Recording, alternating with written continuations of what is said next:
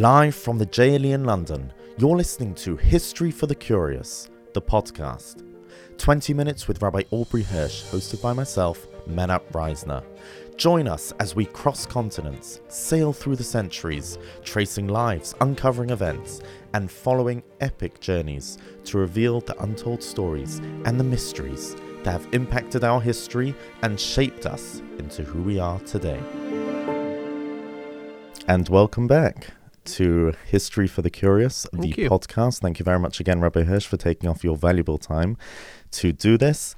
This is episode 2 of 4 in Scandals in Anglo Jewry, and today's title is The Cherem, which means an excommunication. Now, I found the title that you chose very intriguing because the Cherem almost suggests that there was only one Cherem in history. Yes and no. The second settlement of the Jews in England it really starts in the 1650s with around 100 Jews, all of whom are Sephardi, one shul, one cemetery. But by 1690, the Ashkenazim have opened their own shul, have their own community, with all the main congregants coming from Hamburg, and its constitution was that it was to follow the tradition of the Ashkenazi congregation in Hamburg. This is therefore what could be termed the earliest Minhag Anglia after the resettlement. Now, this community was not as homogeneous or as united as the Sephardi one, but it had one thing in common, and that is a very small group of wealthy people at the top controlled the board, and they would employ the rabbi and help fund the communal institutions. Well, surely nothing's changed then. Well, the difference being that there wasn't a middle layer of wealth as there is today. And therefore, with so much power concentrated in few hands, problems would arise when within this small group there is a falling out, there's a machlekes. And in 1704, two groups came to become each independent of each other, although they were part of the same Ashkenazi community. One was made up of Moses Hart, he was the person with the wealth. His brother, Rabbi Aaron Hart, was the rabbi.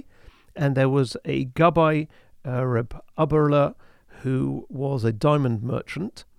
The other group had as their person with wealth Mordechai Hamburger. His children's Rebbe was a scholar by the name of Rabbi Yochanan, as well as Mordechai Hamlin, who was a son of the famous woman, the diarist Gluckel von Hamlin, and he in turn was a brother-in-law of this wealthy Mordechai Hamburger.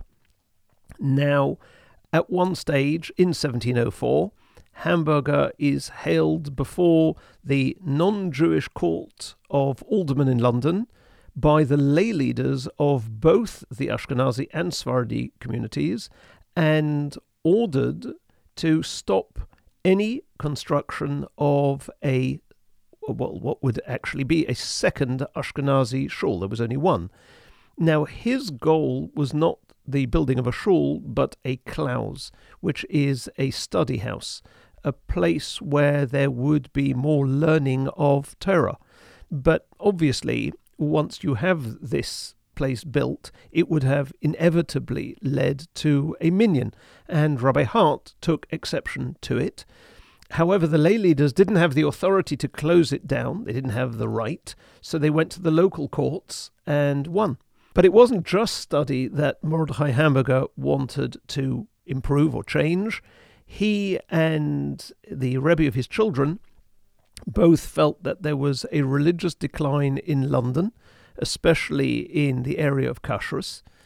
And given that the congregation, the Ashkenazi congregation, had bound itself by the customs and laws of Hamburg, who were meticulous in matters of Kashrus, he felt it was very remiss. In fact, Rabbi Yochanan refused to eat in any Jewish house in London because he considered their cooking utensils to be treif, and he criticized Reb Aberle for not doing likewise because Reb Aberle had smicha, and more than that, Reb Aberle ended up being seen drinking in a coffee house on the fast of Esther, and this bad example led others to do the same on the following fast day of the 17th of Tammuz. And that's how the Cherem came about? No, actually not. That was what created the split. The Cherem was an issue in its own right. About a month before Rosh Hashanah in 1705, two brothers come to see Rabbi Hart, brothers by the name of Beryl and Unshel Katz. And they ask the rabbi to write a conditional bill of divorce, get, for Unshel's wife. Unshel was a gambler, heavily in debt, and as a result in danger of arrest, which, if it took place, would leave him little chance of ever being released. And since they couldn't pay off his debts, Unshel had decided to emigrate to the West Indies to escape his creditors. He was worried that he would never make it back to England, wouldn't be allowed back in, and so he wanted the rabbi to write a conditional get in secrecy, which meant that if he would not return by a certain date, his wife would be free to remarry and would not become an aguna, in the real meaning of the word, as opposed to the political sense that it is often used nowadays. And the rabbi agreed. He needed a sefer, a scribe, to write this bill of divorce. So he suggested Aaron of Dublin, who lived in London at the time. But the brothers were reluctant because the gambling brother Unshel had won a large sum of money at cards from the scribe's son-in-law, and they didn't therefore know if they could trust the scribe. So they suggested using the Sephardi Sefer, but this would mean that more people would find out about the issue because, you've got a scribe of your own, why are you coming to us? Nevertheless, this was the plan they hatched. The rabbi gathered up a number of people to be present at the divorce ceremony, witnesses, etc. The problem was that the brothers didn't actually turn up. So everyone goes back home, but Unshel Katz's secret now becomes common knowledge and common gossip. They had to come back again, and the conditional bill of divorce was then written, signed, presented, as should be the case. However, the however is that when the previous rabbi of the Ashkenazi community had left for Rotterdam, Rabbi Hart had been made to give an undertaking not to accept the office of the rabbinate for another 3 years because he did not yet know enough to become a communal rabbi. As a consequence, Mordechai Hamburger had little respect for Rabbi Hart as a scholar. And when he heard that Rabbi Hart had arranged a very complex document, a conditional divorce document, Hamburger publicly said that Rabbi Hart was incapable of writing it and the document was worthless.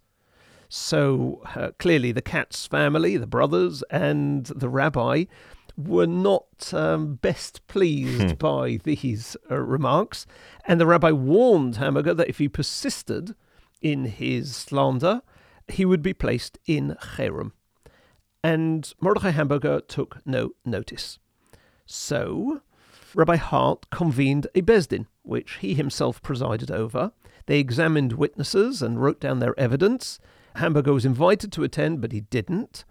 The witnesses said that Mordechai Hamburger had declared on a number of occasions that Rabbi Hart was incapable of arranging a valid divorce under these circumstances, and they testified further that he'd been warned that he would be subjected to the Cherem of Rabbeinu Tam if he continued to make these slanderous remarks. Just to clarify, what's the difference between the Cherem of Rabbeinu Tam and a Cherem that we might hear today? There are two differences. One is that Rabbeinu Tam's Cherem is irrevocable, and one is that the level of it is particularly harsh.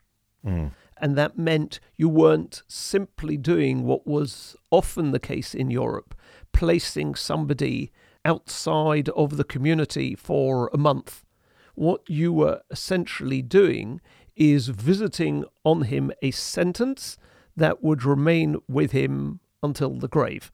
So it's particularly harsh and has probably never actually been used. So this Bezdin hears the evidence, and as a result, they put him under this ban. But it was so strong, so harsh, that the people who heard about it felt that this was going too far. To give you an example, after he's put in Cherem, which is obviously in the run-up to Rosh Hashanah, he is not called up to the Torah during the Yomim Noraim, during Rosh Hashanah and Yom Kippur. He wasn't allowed to have his newly born daughter named in shul. The poor people who would normally go to his house for charity were instructed that they were forbidden from doing so. And then over Sukkot, so interestingly, there were unfavorable winds. The weather was bad. And all the esrogim that the Ashkenazi community had ordered did not arrive in time for Yontef. So they had to ask the Sephardi community for one esrog. There was only one communal esrog. And of course, he was refused the use of it. So this ban starts to bite. He's very upset, as one can imagine, and he went to Rabbi Hart to beg him to remove the ban. He offered to retract what he had said in public and to pay a fine of £500 if he was forgiven.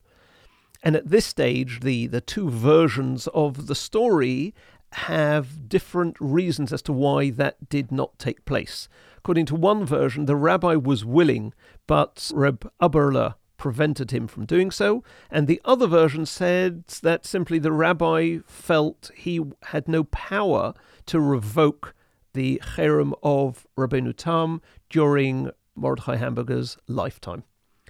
And that meant that there was no going back from this.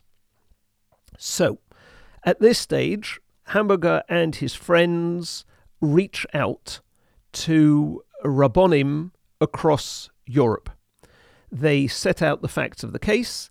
They include all the testimony that Rabbi Hart had put together during the Bezdin that he had subsequently convened, and they sent them out in order to get a ruling. Just by the way, offering £500 as an atonement, I mean, in today's money, that is at least £50,000, perhaps even another zero on that. So we're talking a substantial offer on the table and an offer to retract publicly, he had said.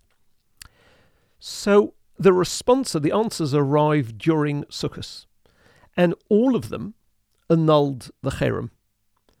However, Rabbi Hart and his advisors let it be known that these responsa were irrelevant because they hadn't been consulted and therefore they weren't interested, even though the responsa came from acknowledged experts in halacha, in the field specifically of Gittin as well as generally. Now, the reasons given by the rabbis to annul it varied. Some disputed the process of how and why it was done, and others questioned the halachic element. So, for instance, you have the Rabbi of Amsterdam, Reb Leib Harif, wrote that the Cherem of Rabbeinu Tam only applies in a case where a divorce or the validity of a divorce is being challenged after the woman has remarried and has children through her second marriage, at which point you're now casting doubt on the legitimacy of the children, which is a parallel in many ways to the opinion of the Ramah in similar scenarios, meaning that a person who believes a divorce to be invalid and voices his opinion at the time that the get is given, so that the matter can be put right, is doing his duty. He can't be put in cherem. Halacha has to be subject to clarification. And you have a similar response from the Maram of Lublin in the name of the Levush, that the cherem of Rabbeinu Tam applies only to a person who was present when the divorce was executed and who believes it to have been done improperly and stays silent until there is a remarriage. And therefore, they believed that the cherem was simply inapplicable under these circumstances. Beyond that, because it was a conditional divorce, it could not be considered as having taken place until the conditions upon which it depended had occurred. In other words, until Anshel Katz decides that he's unable to return to England a number of years down the line from now. So the argument could very strongly be made that no aspersions have been cast on an actual get. It is a get in theory, and in fact might never be used. So he advised that instead of the cherem, Hamburger should publicly apologize, pay a sum of money to charity, and fast for 1 day. That was his advice. The next tshuva, which is actually printed in the sponsor of the Chacham Tzvi, came from an outstanding authority. The Chacham Tzvi, born in Moravia, had studied under Sephardi rabbis in Salonika, had occupied the post of Chacham in Sarajevo, and was now a rabbi in Altona, a rabbi of Ashkenazim. So he was respected by Ashkenazim and Sephardim alike.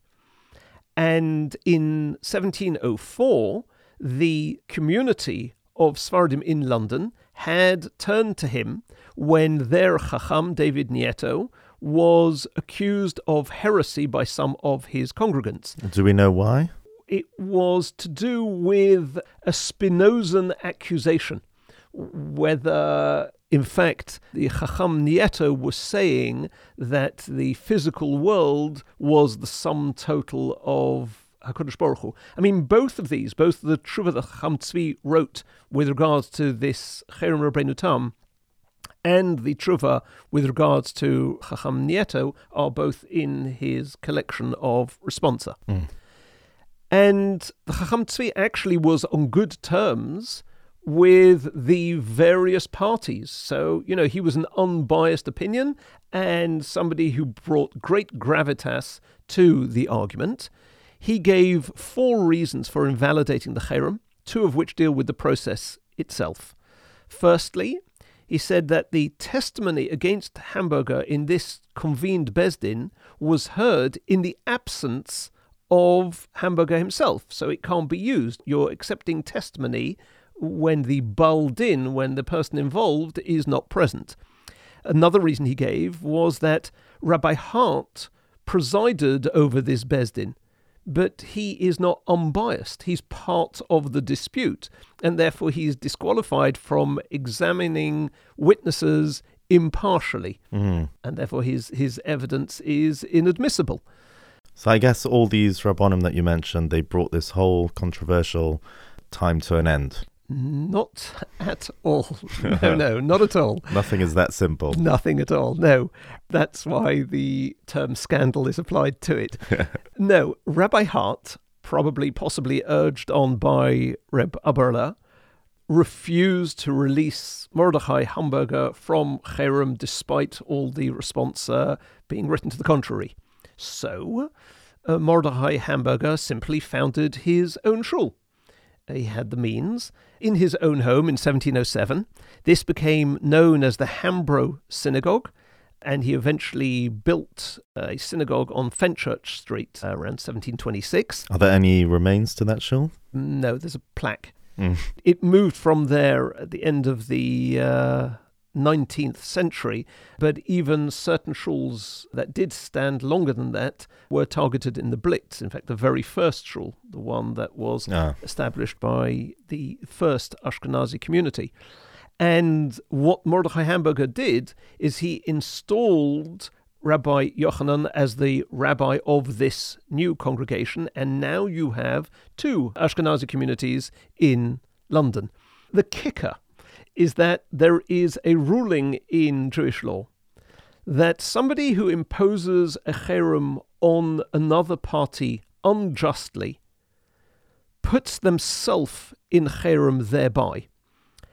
And that means that the members of the Hambro congregation basically saw this to be the case regarding Rabbi Hart and his supporters. So, a very Jewish family fight. Although it seems that all the rabbis of the day were on Mordechai's side. Yes, right. And therefore they would have felt that the cherem was applied unjustly. Right. There is another act to this play. A few years down the road in 1761, by which time both Rabbi Hart and his adversaries had passed away, and at which stage there are around 7,000 to 8,000 Jews in the country, many more Ashkenazim than Sephardim. Sephardim seem to have stayed constant at around 1,000. And at that time, 1761, a group of merchants decided to open another shul. And ironically, both the Great Synagogue in Duke's Place, in other words, this original Ashkenazi community, and the new kid on the block, the Hambro, which was by now over 50 years old, they were both unhappy by the opening of a third shul because it would signify a loss of authority and revenue. So they ordered their rabbi to refuse to officiate for members of this breakaway group. It's plus ça change, plus c'est la même chose, which of course had no impact. And the new synagogue, as it became known, was born. And almost at the same time, on the western border of the city, you have the Westminster Synagogue, which eventually becomes the Western Synagogue, that opens as well. And that really is the beginning of communal Ashkenazi life in London during the resettlement. So we really got off on a good foot. Well, we grew, and we grew positively, Baruch Hashem, so the outcome was not necessarily bad, but the origins could have been slightly better. Yeah, well, I guess that's all we have time for today. Thank you very much again, Rabbi Hirsch, for another fascinating episode. Please join us next time, next week, same place, for episode 3 of Scandals in Anglo Jewry. Any comments, suggestions, please email podcasts@jle.org.uk. Thank you very much for listening.